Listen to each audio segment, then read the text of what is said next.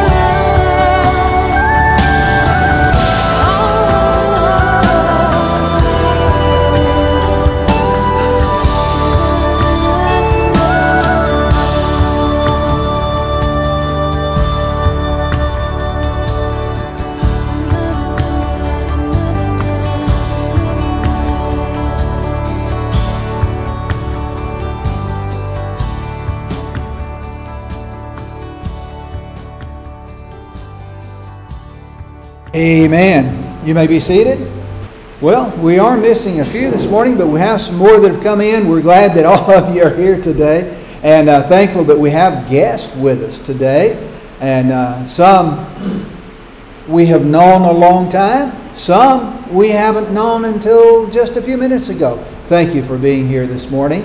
And Bob Miller, would you come and lead us in our opening prayer, please?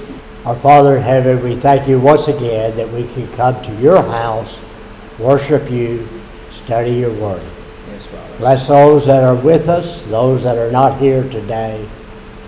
Open our hearts and minds to hear the message that you have for us. We ask in Jesus' name. Amen. Amen. I asked Bob this morning who this beautiful young lady is that they've got with her. I didn't get an answer. See if you can. All right. Frank, come and let us know about the prayer concerns, the updates that we've got today. Morning, everyone. As you notice, Summer's not here this morning. She has some kind of a rash problem on both of her arms. It could be a medication thing. She doesn't know, but she definitely needs her prayers on that, and hopefully that'll be resolved before too long. Their great-great-granddaughter, the one that had the tonsils out a couple weeks ago, she's having some more issues. Now they say she has COVID. She's what, 4? 4 years old, and she has a hard time eating, even though everybody said her throat is fine. It might be a psychological thing, I don't know, but she's afraid to eat ice cream, and she's lost so far 4 pounds. And she's got a small frame anyway, so definitely need your prayers on that. And I have a friend in Missouri I've known for about 40 years, and she's an elder woman, her name's Brenda. I put her on the prayer list. I was talking to her, and she's having trouble with her eyes, and she's having trouble with her feet and her legs, and she's having trouble, period. So I asked her if she wanted a prayer list, and that'd be great. So we went ahead and done that. And I'll have an updated prayer list for everybody, that everybody's on our email. Make sure we have your email, and I'll send that to you today along with the podcast. And speaking of the podcast, we have 19 countries now that are listening in. 19 countries. Our latest country is a small country in Africa. So they keep on coming. So the word's being out there. Thank you. We've got a new family in our church. Rose and Lewis got married. I don't know why Lewis wouldn't come to my mind. I'll introduce them again next week since Lewis is not able to be here. He has some problems, health problems. So remember Lewis in your prayers as well. So anyway, let Lewis know we really missed him this morning, okay? Marlene is better. She's able to be here today. We've been missing her. All right. Any others that we don't have mentioned this morning that you need to tell us about? If not, join with us as we continue our songs and Light of the World. Let's stand together as we sing this song.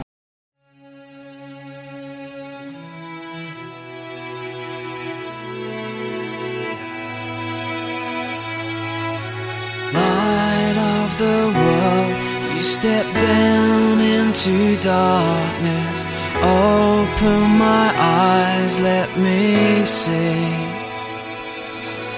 beauty that made this heart adore you, hope of a life spent with you. Here I am to worship, here I am to bow down, here I am to say that you're my God. You're altogether lovely, altogether worthy, altogether wonderful to me.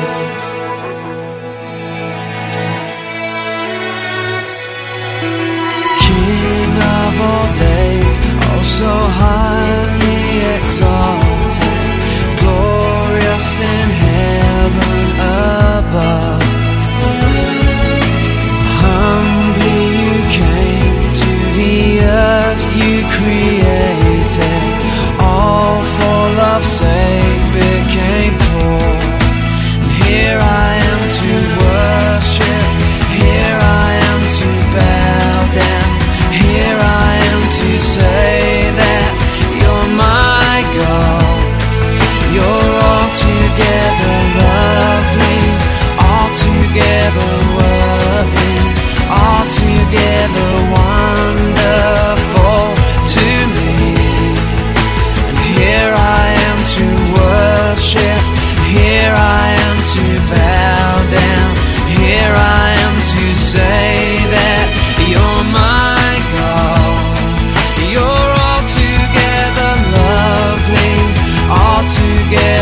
worthy, altogether wonderful to me.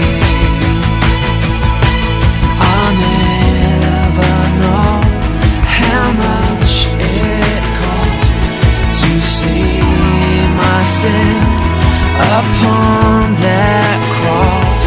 I'll never know how much it cost to see my sin upon that cross.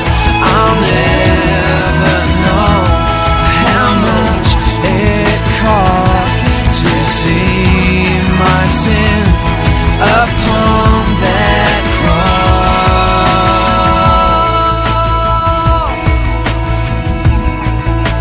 Here I am to worship, here I am to bow down, here I am to say that you're my God. You're altogether lovely, altogether worthy, altogether wonderful to me. Here I am to worship, here I am to bow down, here I am to say that you're my God. You're altogether lovely, altogether worthy, altogether wonderful to me. Amen. You may be seated. Ed, I guess I could have asked you to come up here and lead our singing this morning, couldn't I? He used to lead our singing when we were first getting started, and this podium is handiwork of his hand. He did a good job, didn't he?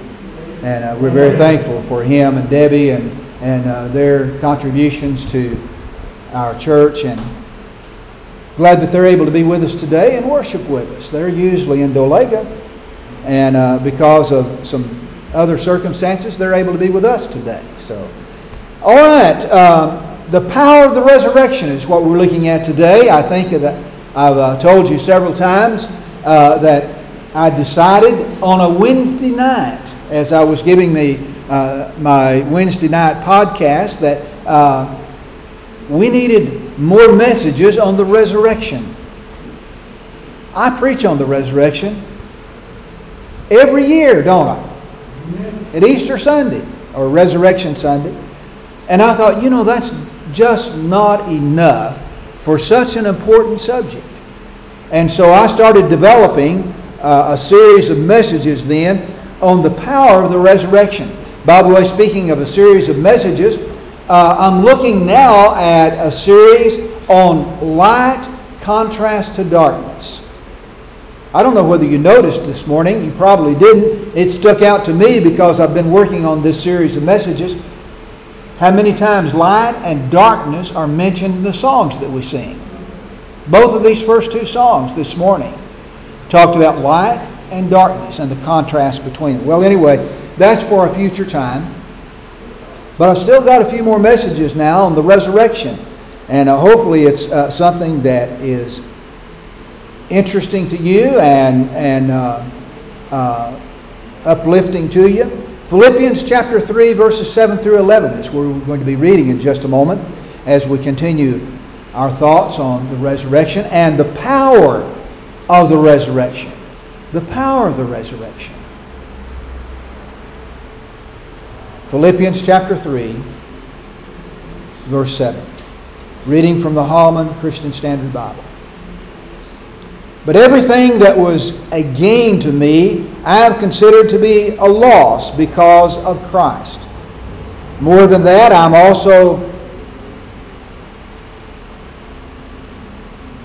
also consider everything to be a loss in view of the surpassing value of knowing Christ Jesus, my Lord. Because of Him, I have suffered the loss of all things, and consider them filth, so that I may gain Christ, and be found in Him, not having a righteousness of my own, from the law, but one that is through faith in Christ, the righteousness from God based on faith. My goal is to know Him and the power of His resurrection and the fellowship of His suffering, being conformed to His death, assuming that I will somehow reach the resurrection from among the dead. Let us pray. Our Father in heaven, as we come before your throne again this morning, we thank you that we have the privilege of opening your word and knowing a little more about the resurrection, how important it is, and how that we need to look at these things like the Apostle Paul did, how that they might support us, and how that they might lead us. And I pray that your blessings would be upon each one that's here in this congregation this morning. And if there are those that are here that need to make decisions, maybe some that don't know you as their personal Savior, or others that are not following you the way they ought to. And Father, we pray that today things would change in their lives, and they would turn to you, and they would allow you to be their Savior. They would allow you to be their comforter, their help in all that they face in life. And again, Father, we thank you for your blessings upon us. And we ask these things in Jesus' name. Amen. Well, today, most of the time I take my message and we look at the verses of Scripture from top to bottom, right? I usually start with the very first verse that I read and I talk a little bit about it and then go on through the rest of the passage, and that's how I build my message. Well, that's not what I'm going to do this morning. I'm going to start with the very last verse. We find here in verse 11 that it's most interesting. That's one way of putting it, isn't it? What is the Apostle Paul talking about? I want to look at that for just a moment. After all, the resurrection has been the subject that he's been talking about from verse 7 through verse 10. And then the things that he says in verse 11. It's been somewhat confusing to some people as they've read this.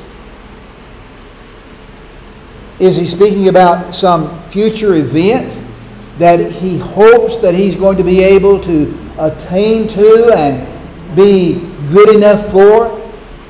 I don't think that's what he's saying. Some are surmising that there is a special resurrection, something different than what we've studied about before and what we're going to study about some more. That if you're a super Christian, if you've just been very special in your Christian life, you're going to attain to that resurrection. But here's the problem. Nowhere else in the Bible do we find anything written about something like that. So, what is it that he's talking about? We find in the Scriptures that there is the resurrection of Jesus Christ. And then there's two other resurrections that it talks about. One is the resurrection of the righteous, the individuals that know Jesus Christ as their personal Savior. And this resurrection takes place when Jesus comes again for His people. And then there's going to be another resurrection. And this is the resurrection of the unbelievers. It's separated by approximately 1,000 years. And the unbelievers are going to be resurrected after Jesus has put everything in order on this earth. And they're going to be raised to a judgment that we call the Great White Throne. We talked a little bit about that last week. Many verses of Scripture speak about that. 1 Corinthians 15, Daniel 12, John 5, Revelation 20. We can go on because this is something that is prominent in the Scriptures, as well as the resurrection of the believers is prominent in the Scriptures as well. And we're looking forward to the resurrection of the righteous. The resurrection that Christ is going to have for those that know Him as their personal Savior. All of us here this morning have loved ones who have departed this life and are awaiting that resurrection. We who are alive and remain, notice I said we who are alive and remain, are going to be caught up with them in the air, and so will we ever be with the Lord, the Bible says. Now I can't guarantee you, Dr. Fred, that all of us are going to be alive. They're in this room here this morning when Jesus returns, but I'm going to say it's very likely.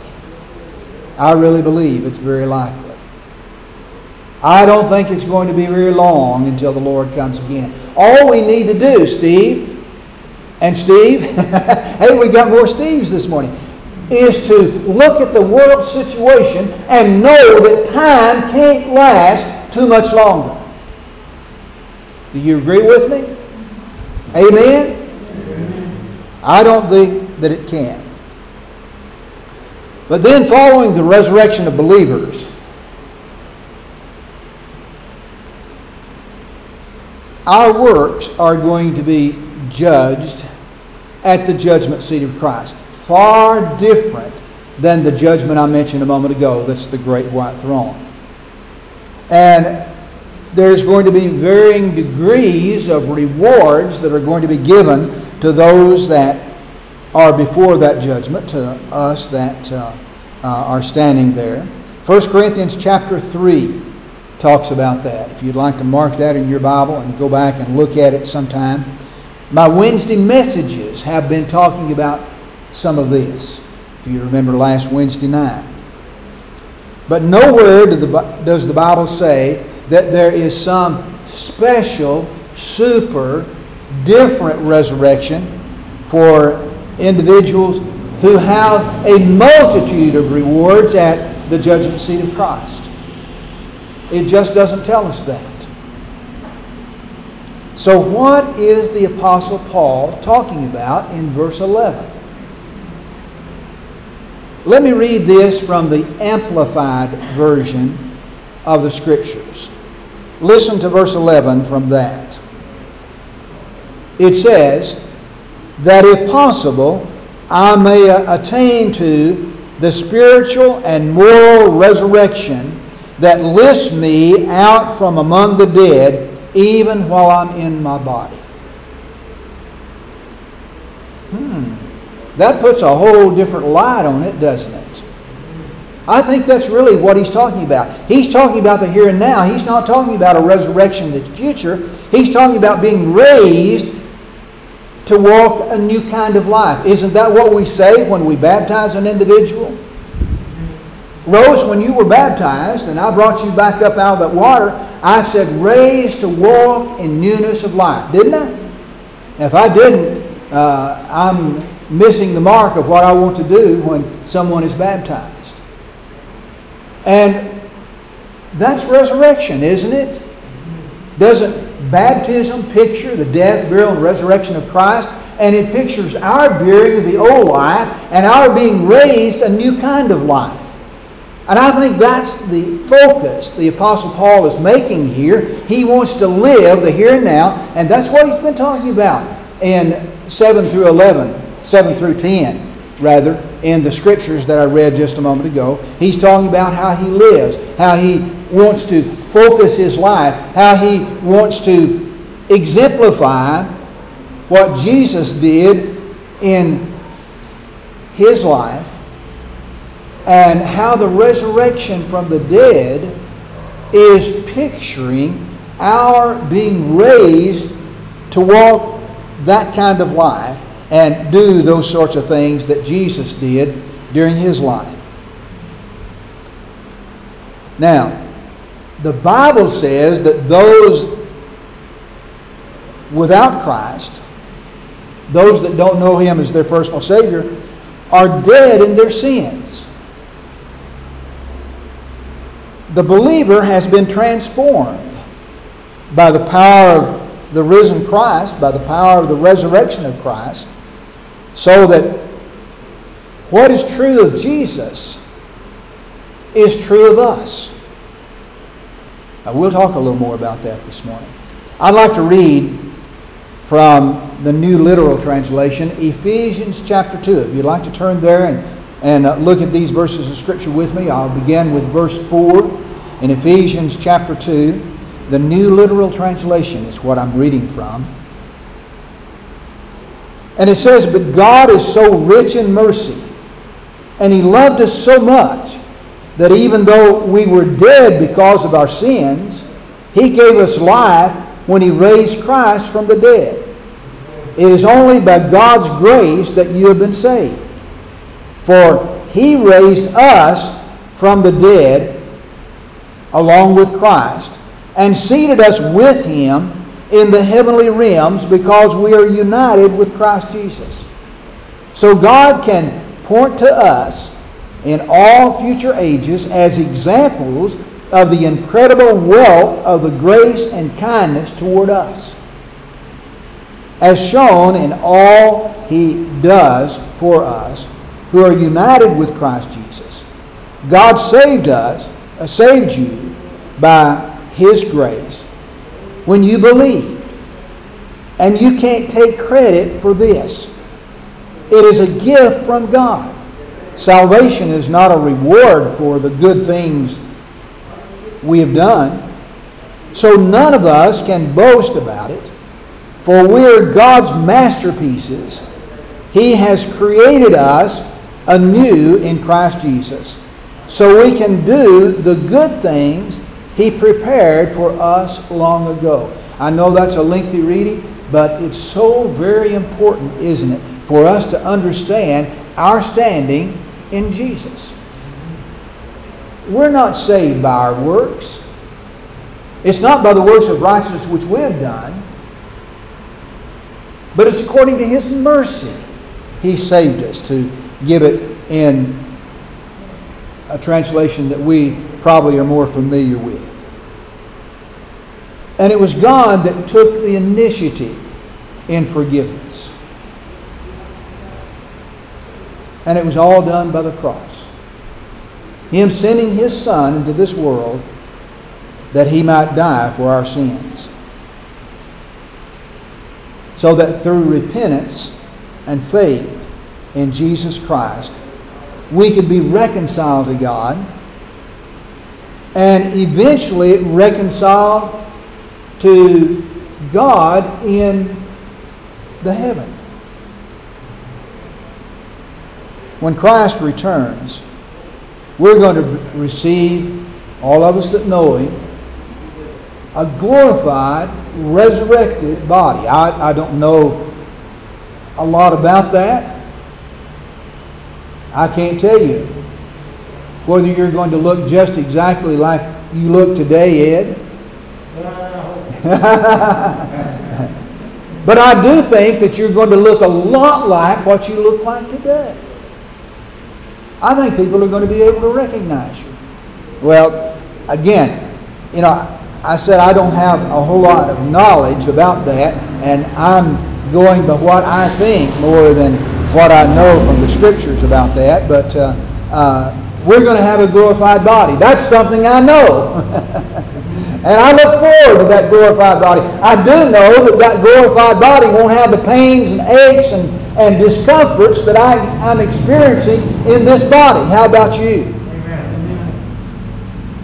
Now, the apostle wanted to experience as much of the blessings that God has for us today in this life. This is again what he's saying in verse 11. So today, I'd like for us to look at 4 different things the Apostle Paul is saying here about a determination to live.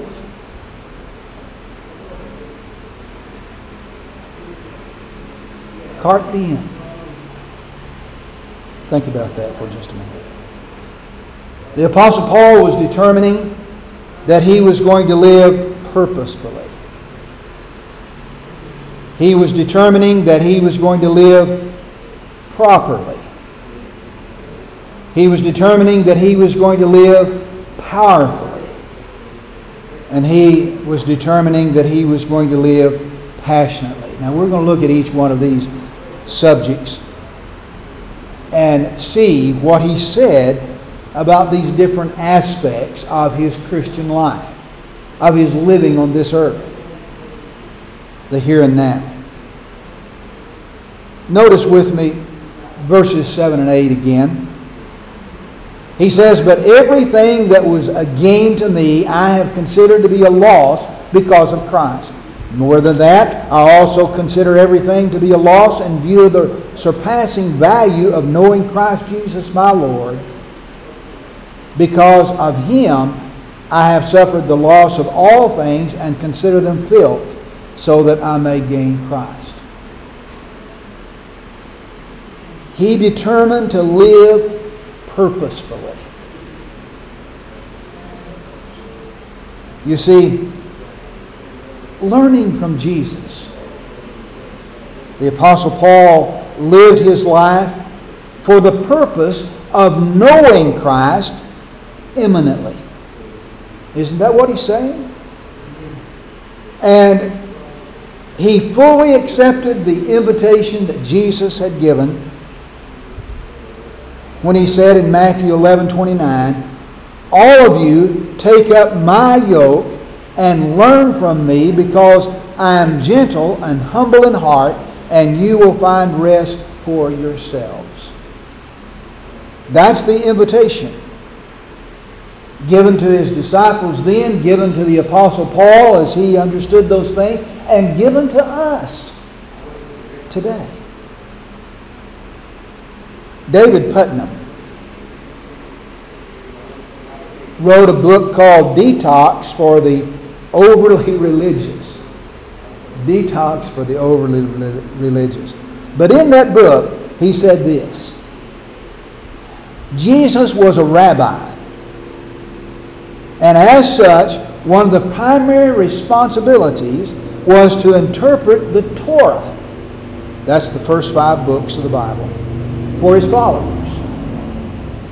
The Torah is the holiest of scriptures for the Jews, and included within it are the 10 Commandments, as well as 613 additional laws about worship, cleanliness, marriage, nutrition, and just about every other aspect of life that the Jews looked at and understood was what God wanted from them. Now, any given rabbi gave his interpretation of the Torah, told how he felt like these things needed to be carried out. And it consisted of dozens of hedges, which were additional oral laws or rules designed to protect the law, designed to bring the individual in line with what these other things said. The rabbi would have had thousands, if you will, of little laws, if you want to call them that, or hedges, that he taught as he interpreted the Torah. His yoke, and every rabbi had a distinctive yoke, was to be put on by the disciples that followed him. Now you know what a yoke is, don't you?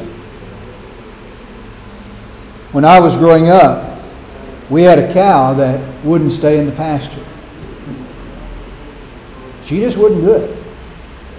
She'd find a way to get under the fence. She would get her nose under there and she would raise the fence up, and maybe she wouldn't do it the very first day. Maybe it took her several days, but she would get her a hole where she could get out under the fence.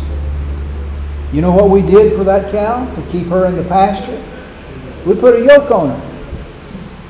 That yoke kept her from going through the fence, so to speak. Well, a yoke is a burden, isn't it? It's something that we take upon ourselves. And now, God has a yoke for us. He really does. He wants us to yoke up with Him. Jesus, did He not say, "Take my yoke upon you and learn of me"?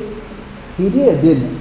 And so He wants us to yoke up with Him. You see, this was a term that one of these rabbis that taught the Torah would have used. Well, Jesus was a rabbi, wasn't He? And He taught His disciples. Now, He taught them a lot more than the law, but He taught His disciples. And we read the teachings of Jesus in the New Testament.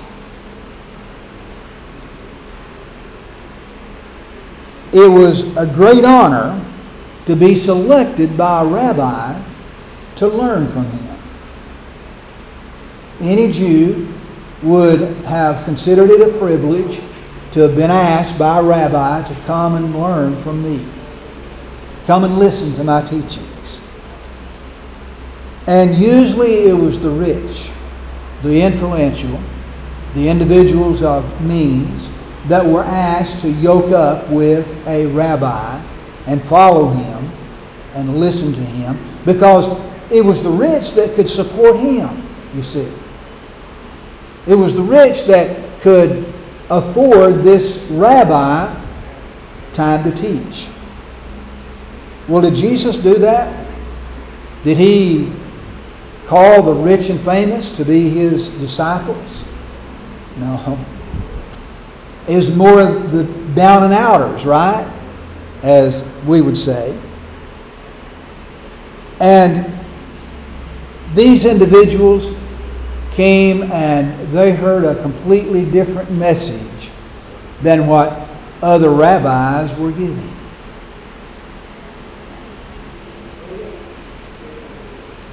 We find that Paul realized what an honor is afforded every Christian to follow Jesus, their rabbi. And see, we can still do that today. Even though Jesus is not on the earth, we still have His teachings, don't we? And we can still learn from Him. We can still understand the lifestyle God is telling us that we need to have as we read the Bible. Following that call, the disciples in the days that Jesus was on earth would share in the life of the rabbi, do the things that he did, eat the things that he ate, go the places that he went. Another rabbi was John the Baptist. And his lifestyle was completely different than any other rabbi. But he had disciples, didn't he? And some of the individuals that were John's disciples became Jesus' disciples. Go back and look. John, Peter, James, Zebedee. Many of the earlier disciples had already been the disciples of John the Baptist. And they had followed him. They had listened to him as he taught. Now, growth doesn't take place in the vacuum of the classroom. And that's why the rabbis, or some rabbis anyway, took them out of the classroom. Took them into life. And taught them from life's examples. We see that in many of the things that Jesus taught His disciples and teaches us today. When a rabbi chose someone to be their disciple, a common blessing that was pronounced upon that disciple by others was, "May you be covered with the dust of your rabbi." I've never heard that before, have you? May you be covered with the dust of your rabbi. Do you understand what that means now? You live like he lives. You do what he does. You understand what he is teaching through the example that he gives you. The Apostle Paul determined that this was also the key to living the blessed life that was made possible by Jesus Christ and His resurrection. He had determined that nothing was going to come between him and his rabbi. He was going to stay close to Christ.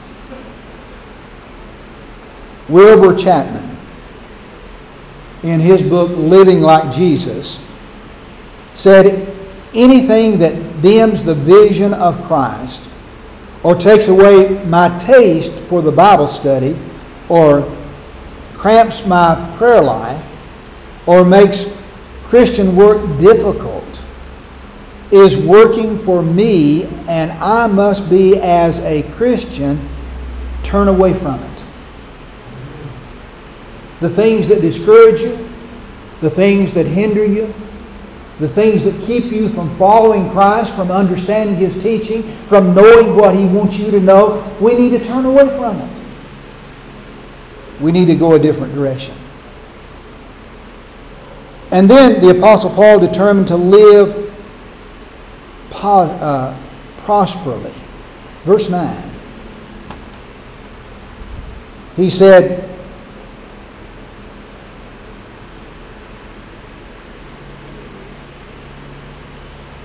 and be found in Him, not having a righteousness of my own from the law, but one that is through faith in Christ, the righteousness from God based on faith.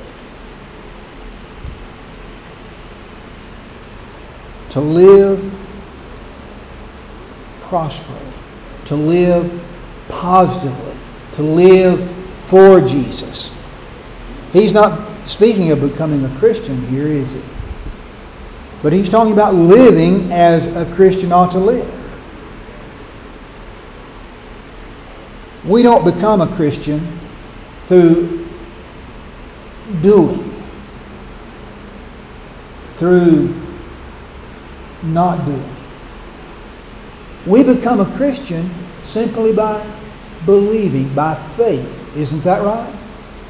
And then we do because we are saved. We serve Him because we love Him.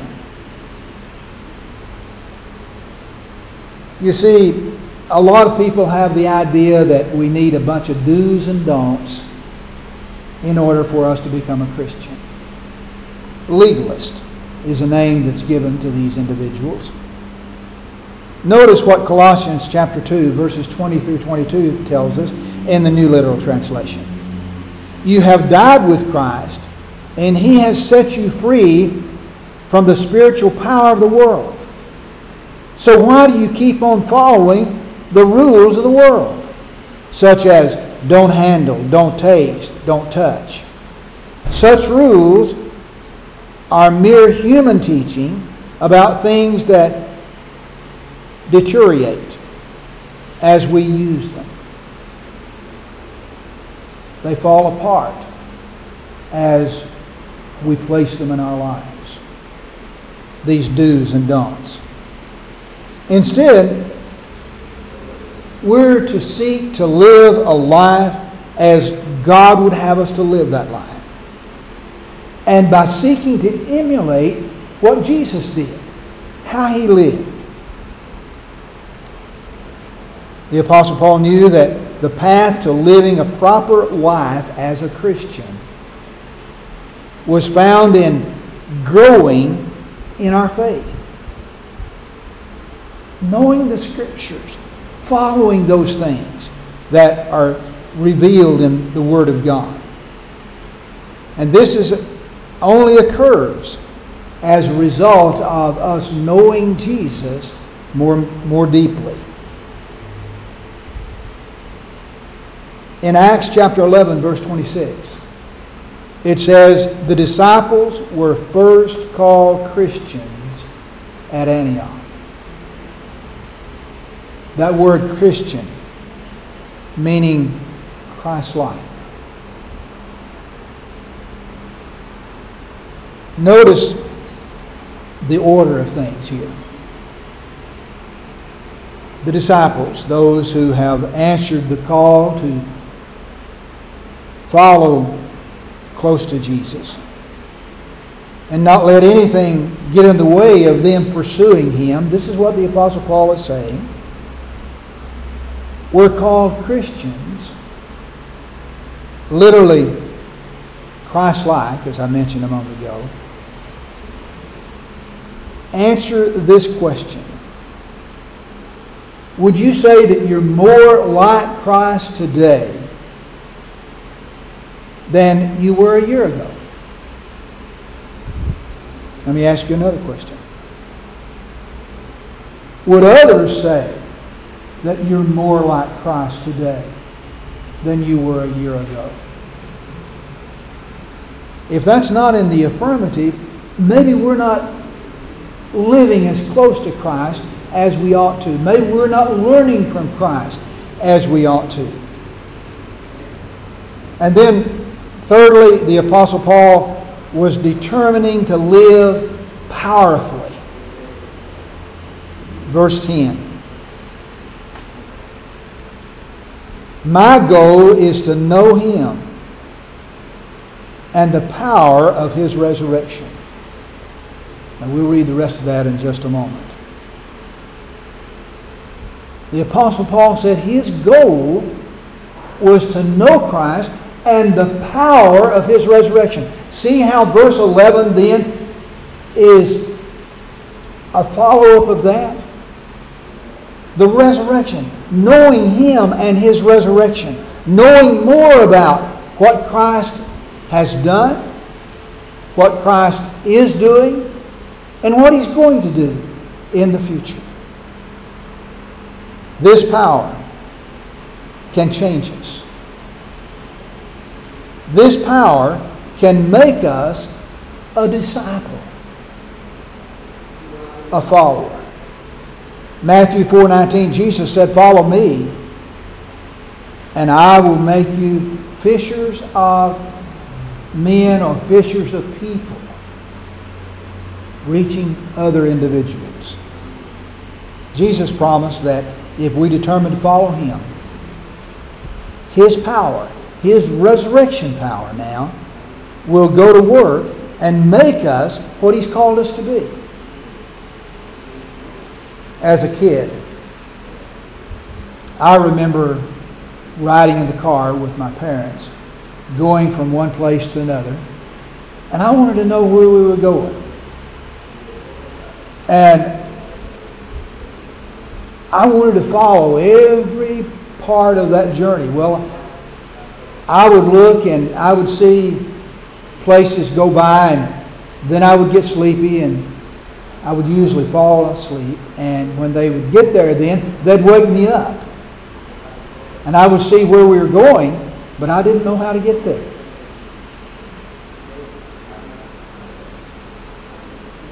We're here.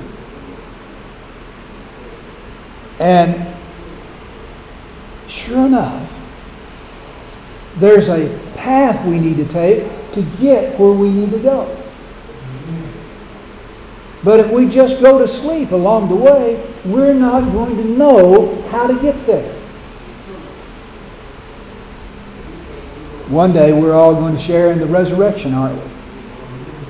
That's our destination. But you see, the Apostle Paul wanted more from life than just that resurrection. He wanted the resurrection in his life every day. He wanted to live for Christ. He wanted His power to be in him. And he wanted to live powerfully. And then lastly, the Apostle Paul tells us that he wanted to live passionately. The last part of that 10th verse.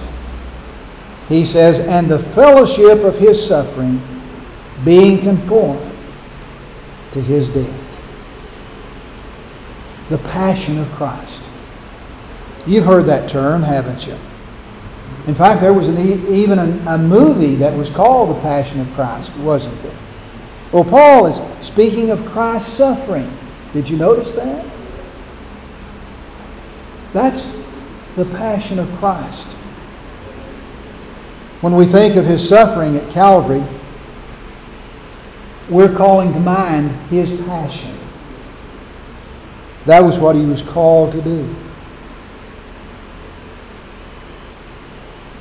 Some of you have gone to Passion Plays. They have one in Eureka Springs, Arkansas that we've attended. They have another one in Tyler, Texas, somewhere in Texas. And anyway, what are they talking about? Well, you're going to see the last days of Jesus depicted in these plays. Just like the movie by Mel Gibson, The Passion of Christ. It was his suffering, wasn't it? It was his last days on earth. The Passion of Christ. And because he suffered. And why did he suffer? Because of my sins. It was my sins that caused him the anguish of the cross. And Jesus wants us to follow him in the example that he's given. That doesn't mean that we're going to go out here and we're going to try to suffer. But he is telling us, I believe, that if we live for him, there is going to be trials, temptations, and problems in our lives that he's going to help us overcome. In Matthew 4:19, he said, "Follow me." Remember, I told you this a moment ago. "Follow me, and I will make you fishers of men." In order for us to fish for men, you see, he was talking to a group of fishermen, wasn't he, for the most part? And they knew how to fish for fish. And he was calling them from their boats. And he said, "Follow me, and I will make you fishers of people, of men." Elton Trueblood gives this definition of evangelism. He says that evangelism is not a professional job for a few trained men, but is instead the unrelenting responsibility of every person who belongs to the company of Jesus. Some of you may have seen the movie called Dead Poets Society. Robin Williams plays the role of a teacher in a very exclusive Eastern U.S. school. And on the very first day, he takes his class of boys out into the hallway to look at the pictures of the past. And these individuals were now dead graduates. They were no longer living. And he motivated his students and asked them to learn from what they saw with these words. "We're food for worms," he told them. "Lads, believe it or not, each and every one of us in this room one day will stop breathing, turn cold, and die. Step forward and see these faces from the past. They were just like you are now. They believed that they were destined for great things. Their eyes are full of hope. But you see, gentlemen, these boys are now fertilizer for daffodils. If you listen real close, you will hear them whisper their legacy to you. Lean over. What do you hear?" And then Robin Williams, in a very eerie type voice, gives "Carpe diem, carpe diem." And that's Latin for seize the day. "Seize the day, boys," he said. "Make your lives extraordinary." Isn't that what the Apostle Paul is telling us? Be different. Make your lives extraordinary. Telling us here that because He determined to live that way. We should also determine to live that way. And we can. As I said at the beginning of this message, it may be today that I'm speaking to individuals that don't know Jesus Christ as their personal Savior. We want you to be saved. You see, Jesus' resurrection was for that very purpose. That you might know Him as your personal Savior, and you might have part in the resurrection that's coming from Him. Because He lives is our song this morning as we end our message. Stand with me if you will. And as we sing this, listen to the words of this song and follow them in your life.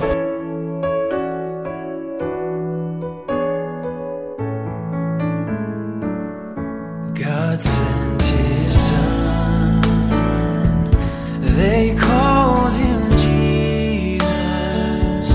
He came to love, heal and forgive. He lived and died to buy my pardon. An empty grave is there to prove my Savior lives. Because He lives, I can face tomorrow. Because He lives, all fear is gone. Because I know He holds the future, and life is worth the living just because He lives. How sweet to hold a newborn baby and feel the pride and joy He brings. But greater still, the calm assurance this child can face uncertain days because He lives. Because He lives, I can face tomorrow. Because He lives, all fear is gone. Because I know He holds the future, and life is worth the living just because He lives. And then one day I'll cross the river, I'll find life's final war with pain. And then as death gives way to victory, I'll see the lights of glory, and I'll know He lives. Because He lives, I can face tomorrow. Because He lives, all fear is gone. Because I know He holds the future, and life is worth the living just because He lives. And life is worth the living just because He lives.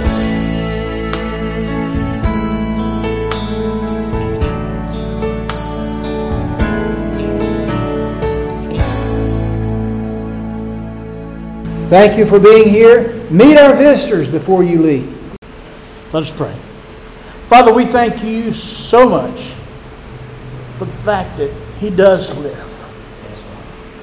And we thank You, Lord, that we have the ability to come and pray to You directly, Lord, that nothing stands between You and us. We thank You for the cross, Lord. We thank You for that power of the resurrection. Lord, it is indeed the gospel message, because without the resurrection, there is no gospel. There is no good news. So, Lord, I pray today that as we leave this place together, that You watch over and protect all of us. Those that are not here with us today, Lord, we pray You touch them in an extra special way. But, Lord, we pray that throughout the remainder of this week, Lord, that You remind us daily of that power of the resurrection. Ask that You go with us, lead us, protect us, forgive us for our many sins, the many times that we fail You. Help us to be more and more like You every day. And we'll be careful to give You all the praise, the glory, and the honor for that. In Jesus' name, amen. Contact information is as follows.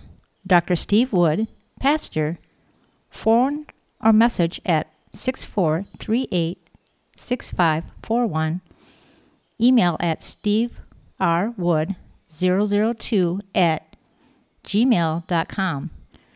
Prayer requests can be sent directly to hbcprayerlist2020@gmail.com. Thank you, and God bless.